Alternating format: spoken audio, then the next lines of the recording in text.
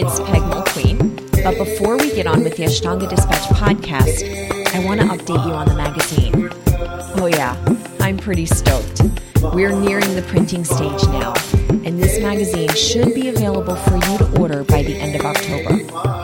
Still, I feel like I'm going to burst if I don't share some of what's in store. So, I'll be posting some of the images and snippets on the Ashtanga Dispatch Instagram and Facebook pages all next week. Wait till you see. And why, I'm going to plug someone pretty special right now, and that's my daughter. You know, this magazine is really her baby. All the images, the layout, even the idea, hers, Megan Powell. And yeah, I'm a proud mama. You should check out her other work on meganpowellphotography.com. Now, I also need to say this. These podcasts and magazines also wouldn't be possible without you. Your enthusiasm, your love of practice, and your support. You totally make all of this happen, including all the amazing teachers who are so generous with their time and their teachings. Like my guest today. Honestly, I'm still pinching myself over this interview with certified teacher John Scott. I don't remember if I even got to tell him this, but his Ashtanga yoga book was the first yoga book I ever bought. I didn't know what Ashtanga was. I didn't know who John Scott was. And quite frankly, I really didn't even know, probably still don't know, what yoga really is. Anyhow, true story. I just followed his book, practicing page by page, pose by pose. It would be years before I'd even know that was the primary series. Now, besides excited, I was also completely nervous interviewing him.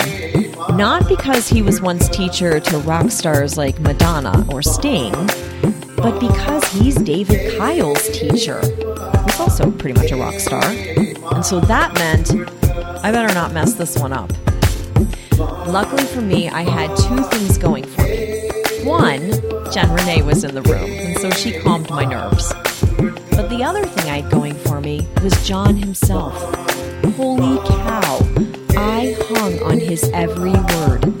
For over 90 minutes, John talked. Or rather, he taught. Because I wasn't just interviewing him, or I wasn't interviewing him at all, really. He was teaching. He was teaching me and Jen. I've listened to this entire podcast myself about half a dozen times and taken notes. There's so much here. He was so generous in his time and his teachings. I couldn't possibly absorb it all the first time, so I just kept going back through. And I'm imagining that you're going to want to do the same. Now, I know 90 minutes is a long time for us monkeys out there to tune into any one podcast. But what John passed on during our conversation was so valuable and so precious that Chris, my producer, and I decided not to shorten it. Instead, we broke this one down into two parts. So, welcome to the Ashtanga Dispatch podcast, part 1 with John Scott.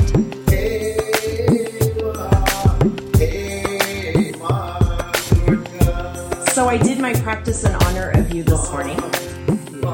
I did the vinyasa count in my head the whole time. I really tried. My friend Jen is here right next to me. She practiced. She's in from DC. And so I don't know if you can see her, maybe her hand. Hello, Jen. Hi. But she can attest. I think I kept she did everything right. I kept on vinyasa count, and I hear that that's a stickler for you. It is. It is how Pattabhi Jois taught for 60 years.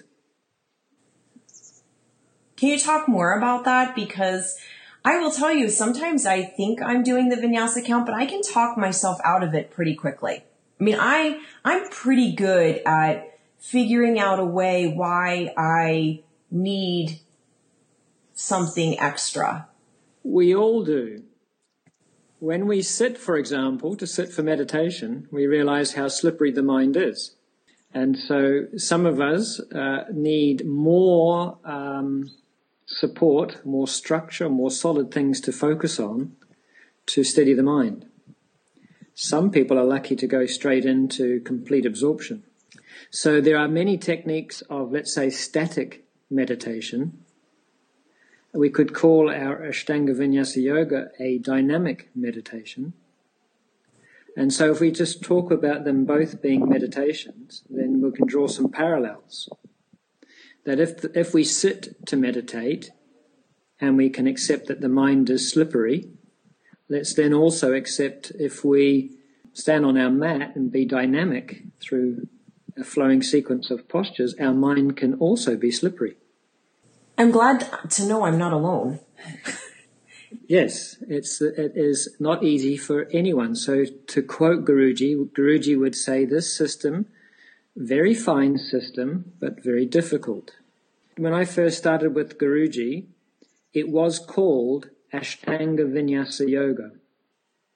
Who called it that? I don't know. I never get to know who to ask to get that correct answer.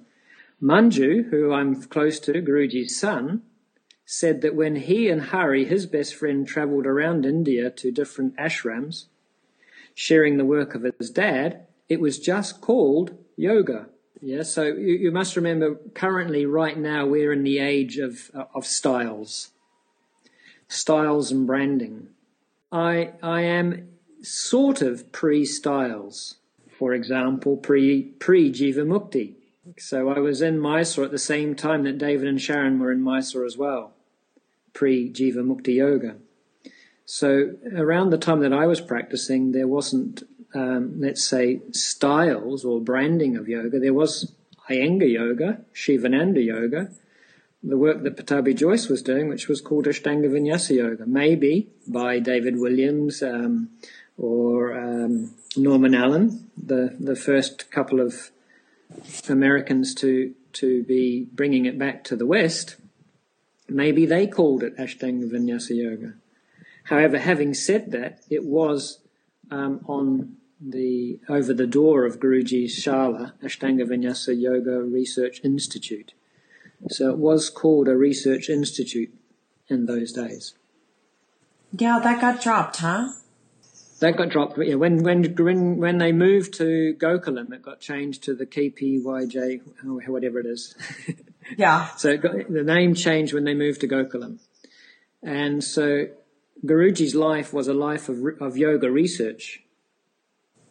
When I first arrived in Mysore, the Western students were second on the billing. The Indian men students were downstairs and the Indian lady students were upstairs. We waited until the Indian men were finished before we started practicing. It was when the numbers began to grow that priority changed, and Guruji then started teaching the Indian students in the afternoon. When Guruji was teaching in those old days, if we start off with the name Ashtanga Vinyasa Yoga, he would then call it mind control.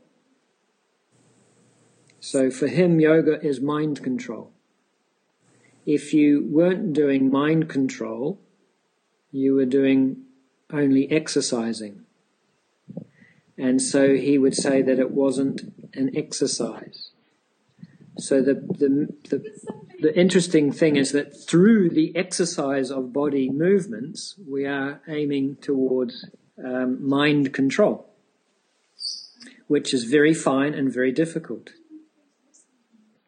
So he then qualifies it as vinyasa. He then qualifies vinyasa as counted method. He then qualifies counted method vinyasa as a tristana. Do you see that order? Mm-hmm. Ashtanga Vinyasa Yoga. So we're doing yoga. Yoga is mind control. It's so interesting. I got done my practice and I had set my intention, first of all, because it was early and I knew there was no time to dick around. So I thought, well, this would be a perfect opportunity. And I wasn't convinced that I could even get through without something. I don't know, a reason. And once I started to count, I honestly lost track of, what I would usually stop and dick around with. It surprised me when I got to the end that I did it and that it worked. I think that's what surprised me, was that it worked. Guruji taught it for 60 years plus.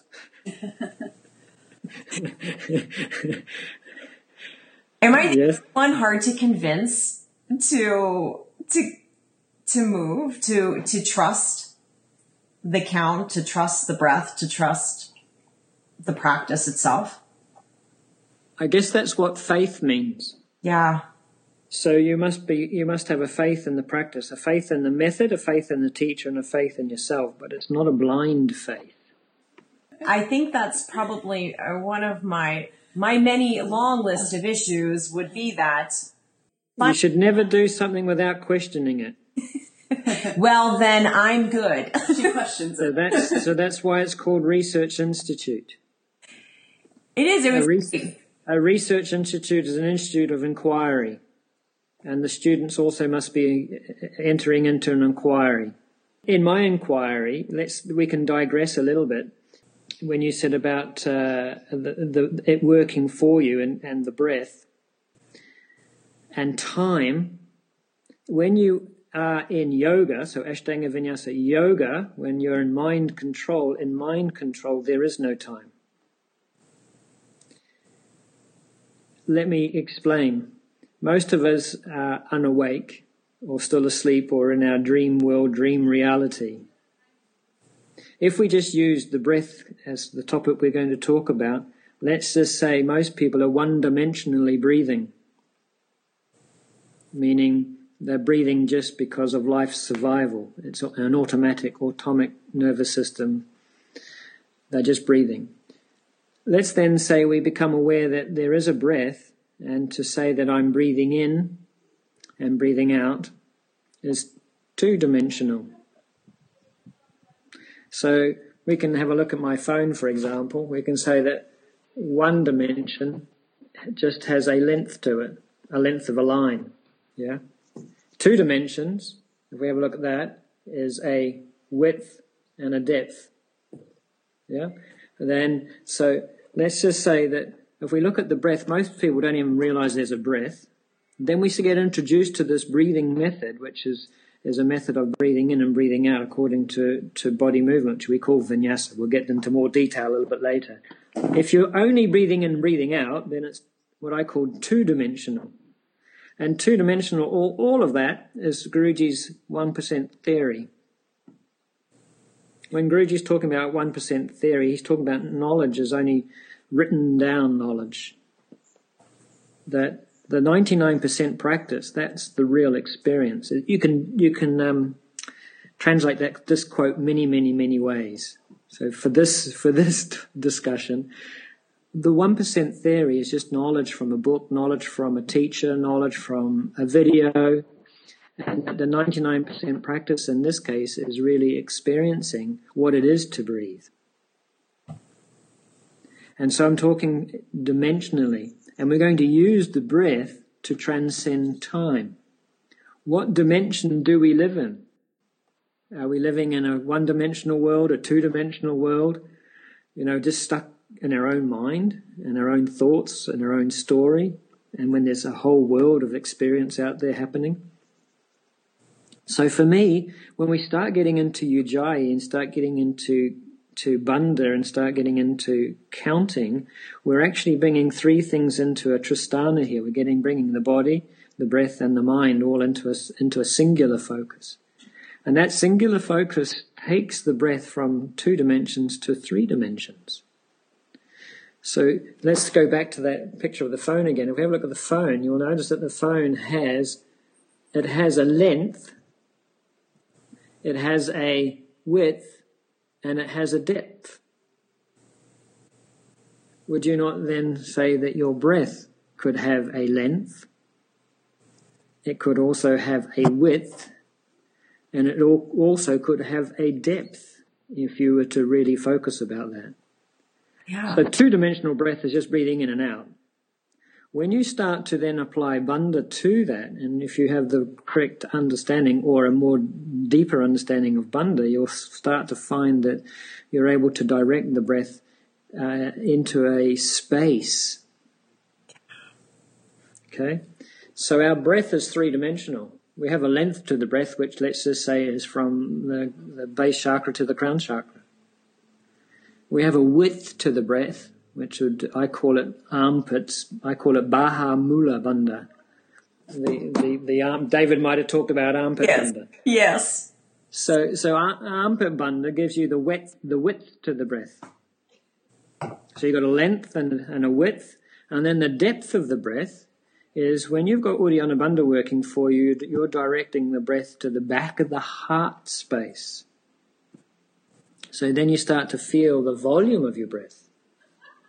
So if we actually say that there's a volume to the breath, now from just talking about breath being automatic, breath to being breathing in, breathing out, now breathing to something that's three-dimensional, we've actually got a solid breath.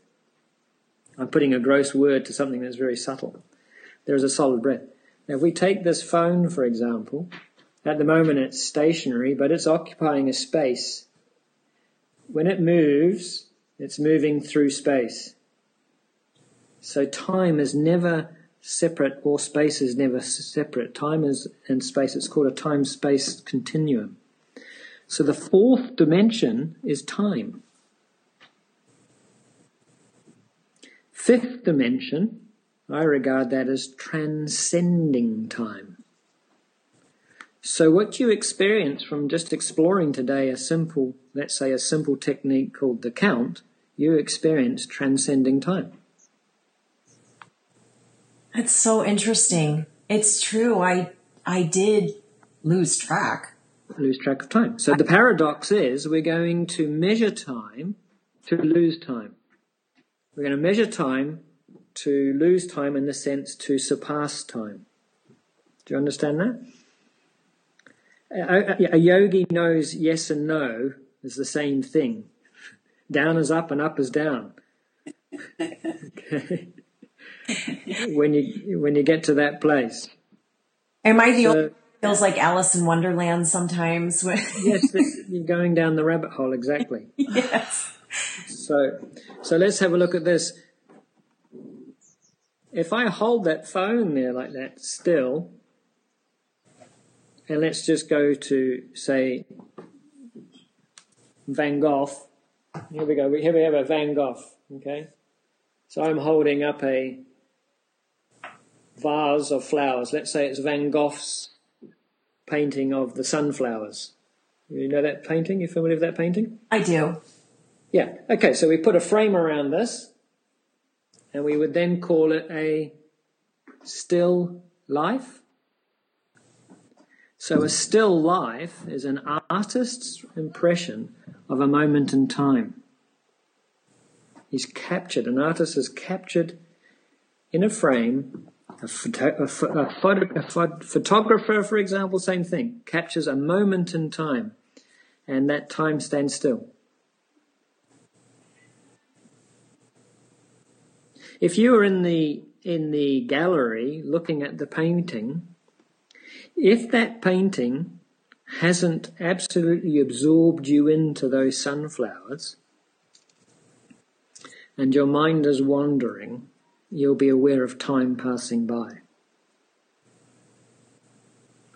What that implies is that if you're looking at something that's absolutely still, but time is moving, then something must be moving.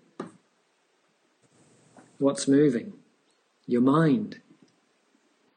So when the mind is continuously moving, you're caught up in this concept of time. Past and future. So the construct of time is about something in the future or something has passed. We're looking for that window between. We're trying to frame our experience in that space between past and future, which is timeless. It's a still point. It's a place of stillness. So whether we're sitting or moving, we're trying to transcend time. Transcend our ordinary, what I call our ordinary thinking mind. So right now, our mind's maybe it's more focused because we have a subject. We have a subject matter. We then have a subject being technical. We're being technical about it. So what that's doing is drawing our focus into conversation. So our mind is becoming more focused and not wandering off onto other conversation. We're not digressing. So we could enter into a discussion whereby the hour will just disappear. Or we might find that hour we managed to do so much in that hour. So you can either compress time or expand time according to where you are in your focus. So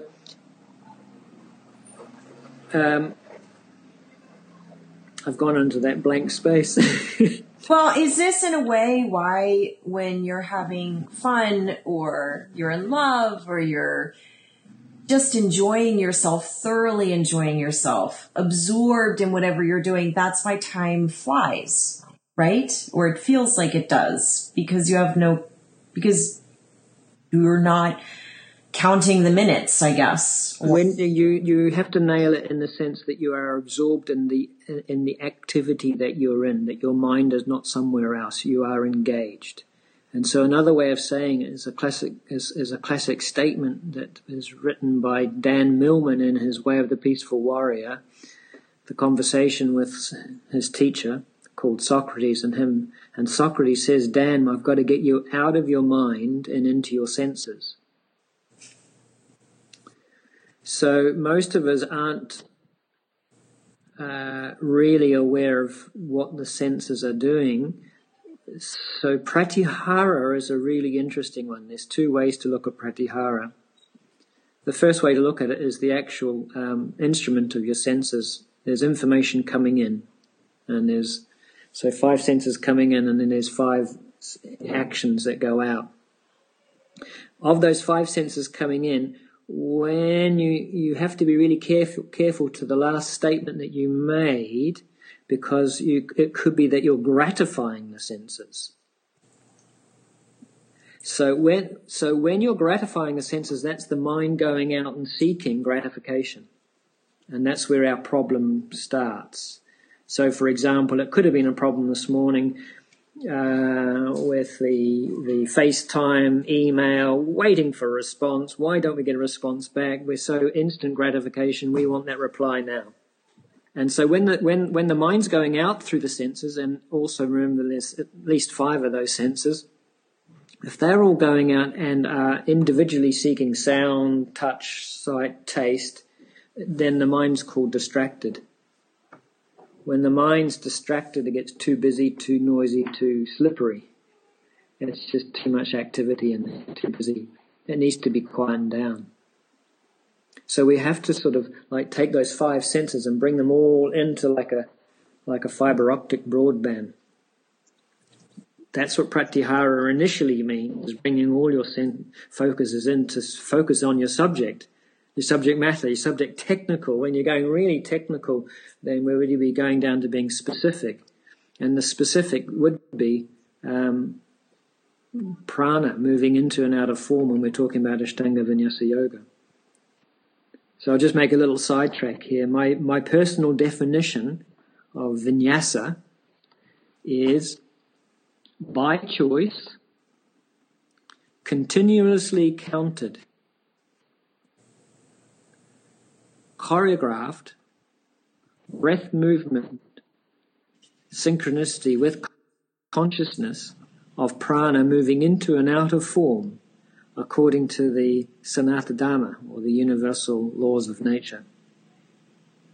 The universal laws of nature is birth, life, death, Rajas, Sattva, Tamas, or Brahma, Vishnu, Shiva. Those 3 forces are working on us in this manifest realm. We have been born, we're living, and we are going to die. Same as an asana. An asana starts from samasthiti and returns to samasthiti. So an asana is born and it dies. we can get attached to our asanas, we can get attached to a collection of asanas, and we have to realize the impermanence also of asana. The asana is also impermanent. So when our ordinary thinking mind is clouded and misguided by all the senses, we've got to turn our ordinary thinking mind in. And what happens is that we're able to transcend the ordinary thinking mind, and we can play a little bit again with Guruji's 99% theory, 1% practice. Basically what he's saying is take 1% theory, and that 1% theory will be counted method or vinyasa. Take that 1% theory and practice at 99%, and all is coming. Because you can't add the two together. You can't add 99 and 1% together to get 100% practice. Why did Guruji not say 100% practice? It's very easy to, if we have 99 apples and 1 banana, we can't add them together. So you can't add practice and theory, but our ordinary thinking mind does. When we start to be a little bit more intelligent about what was it that Guruji was saying. And so I then go, well, okay, I can understand that Guruji was saying 1% theory. There's so many percents that make up infinite amount of knowledge, wisdom. So I can understand that. But when then Guruji would say 99% practice, my question would be, why not 100% practice? Take 1% theory and practice at 100%. And then I realized that maybe because of those young Americans that first took on the practice, they did it at 110%. Okay, so the ordinary thinking mind caught up with the senses, gratification will in fact do more than we really need to do. So he didn't say work 60%, he was quite specific. He said 99%, and maybe that's just a little trick to make you add the 1% together. It's all encoded with an inquiry. We have to inquire into what did Guruji actually say. So I read Guruji backwards, as most sutras do, take 1% theory, practice at 99%, and by the grace of God, all is coming. So Guruji's pratyahara initially is drishti, which is initially bringing the senses in and focusing them in. So going out from your ordinary thinking mind into your senses, so getting out of your trash of the mind into the senses, to then actually transcend your senses into, you could say, your heart. That would be the depth of your breath when you're breathing right through to the back of your heart. You are seeing all as God. And that's one of the other Guruji's real main points, was that all is God. You are God, I am God, everybody's God. And that's what Guruji meant by pratyahara. So we have to transcend our ordinariness. Now what our ordinariness is selfishness. When we're selfish, we're an individual. We individuate from the whole. We separate ourselves from the whole. That happened around about 18 months or 2 years of age. The baby individuates from mother. An interesting fact, when the baby is starting to name and form things, give name to things, the first name is Dad's name, Dada, before Mama. And some mums get upset that Dada comes out before Mama. But what they don't realize is the baby doesn't see itself separate to Mum. And what's really interesting is that the last name and form the baby gets is its own name. Once it understands it is separate, it's then my, mine, I want, now. And that's where we then have the difficulties all starting to happen. Prior to that, we were in our senses. We were in essential experience. Post to, we're in storing of samskaras, or past samskaras are coming up. It means it's all recorded in the ordinary thinking mind. So the karmashayo, so all our impressions, the impressionable part of the mind is that mind that's governed by the senses. I have to stop you just for a second. That concept that you just said sort of blew me away. I'm a mom. I have 2 kids, an 18, 22-year-old, master's in psychology. I've been a therapist, and I've never realized what you just said, that you're right. The baby, when you're born, you don't see yourself as separate. You're one with the mom, and that individuation is that separation. And I loved how you just said, how you named it, being, what did you say? Name and form. Yeah. Giving name and form. Individuated. Selfish. Self. Selfish. But then you also called it something else. Not significant. It was like you didn't see insignificant. Oh, I'm sorry. I've forgotten the words that you used, but it was so I was just totally following you. And that was so interesting. The whole concept of what you just walked me through. I've never heard that or even thought of that. And that the whole idea of going back to that in some way of. Well, we could say yoga's about unlearning. I've heard that. So that's how you connect it back to that, is that right. From that point onwards, and unfortunately, we then are formed by those conditions of life, and we become conditioned in our existence, whether it's due to the culture that we've been born in, the country culture, the education, the politics, and the religion. We are formed by that. And so that's why Patanjali talks about yoga being transcending that. So the word transcending comes in again. We have to transcend the selfish self. We have to transcend the individual self. We have to transcend the fact that we are separate to become one, or to be integrated, or to be an individual again. Individual means undivided. In its original, when the word individual was first used, it meant undivided. It now means divided. Wow. And so we divide ourselves out. Maybe we divide ourselves out because of the experience that we have to go through. But for yoga is to bring us back to that place. So when we're talking about the third sutra, to return to our original nature would be pre-name and form. Because we have a misidentification, a misidentity. We get caught up in a false story of name and form. But we have the experience. Going back to what you said, the experience is within us. It's not something to learn or to look for. We've had the experience already. Yes? Yes. And so how do we get back to there? Yeah. So Guruji's practice, without digressing too far, Guruji's practice, yoga, that's yoga. How are we going to achieve that? Guruji called it the method of vinyasa. His vinyasa was counted method. So again, I'm saying to transcend time, we count time, or we count a physical body moving through space. So we're actually playing with object, space and time. To transcend time is vinyasa.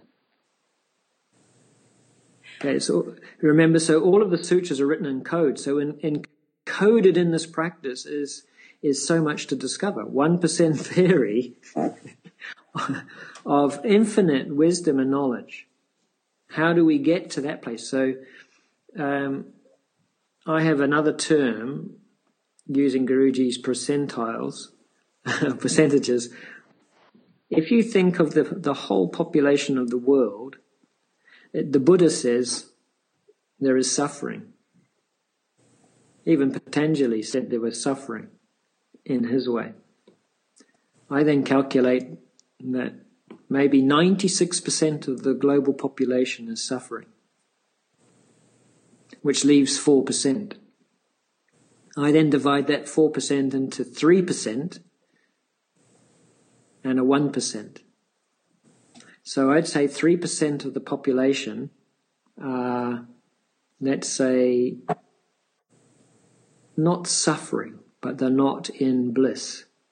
So let's say 96% of the population are in dukkha, 3% are on the bridge, and 1% are in sukha. So sukha would be the bodhisattvas, those enlightened ones, those ones that are really awake 24/7.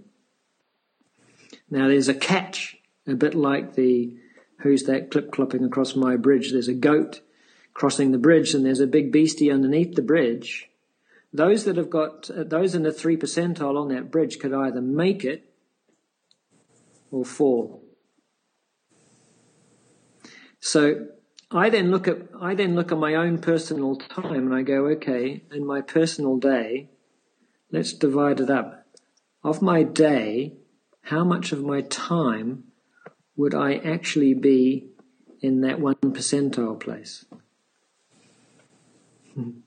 1%, maybe. Yeah. 96% of my day, I'm probably in my ordinary thinking mind.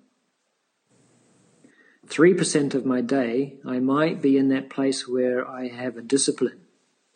I have a practice. I have a technique. And so the real practice on that mat is about taking that 3 percentile into the rest of your day so that you aren't suffering. And so there's two things here to look at, is that the practice is so that you don't suffer, but the practice is really to then be a gift to give to others to end world suffering. So if we're just practicing for ourselves on the mat, that's still selfish. And so that's why we end up sharing the practice and sharing information about the practices, because we're wanting to pass on the special qualities of this practice. So we're taking it, so we're trying to improve our life. But you'll find that it doesn't take much, the proverbial banana skin, to slip up and end up back in the 96 percentile pile where we're frustrated because the internet's gone down, or flat tire in the car, or there's a queue in the post office. So I use a word in my classes. I use a word eclipsing, and right now is a really good time to talk about eclipsing because tomorrow is the dark moon, and the dark moon tomorrow is a potential solar eclipse. So somewhere on the globe, or just off planet Earth somewhere, the alignment would work where you would see a solar eclipse. We had one beginning of the year, and best place to look at it was Norway. And I just happened to be saying this at the beginning of the week, saying, look, there's a dark moon coming up. And sure enough, that dark moon was an eclipse. Wow. The eclipse happens when you have the sun, moon, earth alignment. Guruji talked about posture, free breathing, looking place. That's his Tristana, really. Posture is all about alignment. Or posture is, let's say, perfect posture or ideal posture is a relationship of body, breath, gravity. So when we are born, going back to being a baby again, we're met with two forces. We have to support ourselves, because gravity holds us, and we have to breathe for ourselves. Those two then become very closely interlinked, movement and breath and gravity. So in my classes, I'm always referring to gravity, or to earth, to foundation, to bandha. So that relationship, so alignment for me is when you have sthira-sukha, meaning that you've got a steady foundation and you're comfortable and you have free breathing. You can only be free breathing if your body weights are aligned, i.e. your center of gravity is over your center of foundation. So when your gravity is aligned that way, so if you can visualize this, if you're sitting, for example, in a seated meditation, you could align yourself with the yogis say, a straight back. I call it a vertical spine. A vertical spine is a spine that's self-supporting, where gravity's not pulling it forwards, backwards, or sideways. A vertical spine would be a spine that balanced the head directly over the pelvis. But there's actually 3 body weights. There's the head, the thoracic, and the pelvis. We could then say head, heart, pelvis. So when we sit aligning head directly over heart, directly over pelvis. Yeah? Mm-hmm. Yeah, I can see you correcting your posture. Now, imagine, if you close your eyes just for a moment, so just imagine you're sitting there. Imagine that the earth is the pelvis. And just exhale deep down into the earth. Now imagine the great distance that the sun is away from earth. It's 108 times the diameter of the sun, which is a phenomenal distance. So as you inhale, feel the great distance between the head, sun, pelvis, earth. Now, interestingly, just those 2 actions brings the heart perfectly aligned between head and pelvis. So then let's make the heart the moon.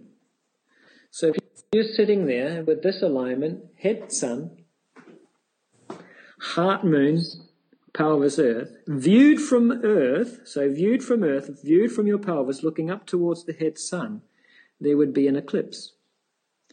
A nimbus or a halo or a radiance of light. And there you are sitting in your own inner light. Okay, so you have eclipsed yourself. What you're doing there is the word eclipse in the English Oxford Dictionary, eclipse means 2 things. It means to block or to surpass. Put them together, blocking, so the moon blocks the full light of the sun. So when we're sitting here, when we sit with an aligned posture, the heart blocks the ordinary thinking mind. You then transcend, surpass. You surpass your ordinary mind. You transcend the head thinking to your heart mind. So we're talking meditation. Yoga is meditation whether you're sitting or moving. You're blowing my mind.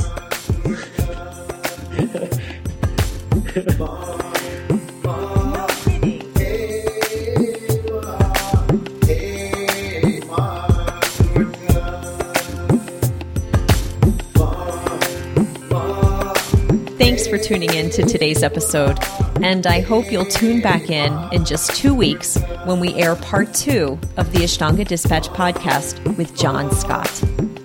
By the way, I just learned that John will be in Goa with David Kyle and Gretchen Suarez this December. Kinda makes me want to extend my trip to India another month, you know? John's whole schedule is listed on his Facebook page, which I've also posted on the Ashtanga Dispatch website. No doubt Jen and I will be joining John on one of his weeks very soon. Speaking of Facebook, make sure you're following Ashtanga Dispatch on Instagram and Facebook next week as I begin sharing some excerpts from our next Ashtanga Dispatch magazine, due out in October. If you want to help us with some of the production costs, which are kind of steep, by making a donation of $30 or more, not only would I be super grateful, but I'll also make sure you receive your magazine first, before it even goes online. Visit AshtangaDispatch.com to learn more. The Ashtanga Dispatch podcast was brought to you today by me, Peg Mulqueen, along with my genius editor and producer, Chris Lucas.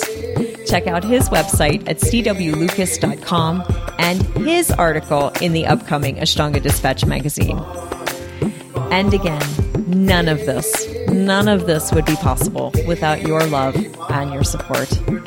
Keep sharing that dispatch love, and John and I will be back with part 2 of the Ashtanga Dispatch podcast in just a few weeks. Thanks, y'all.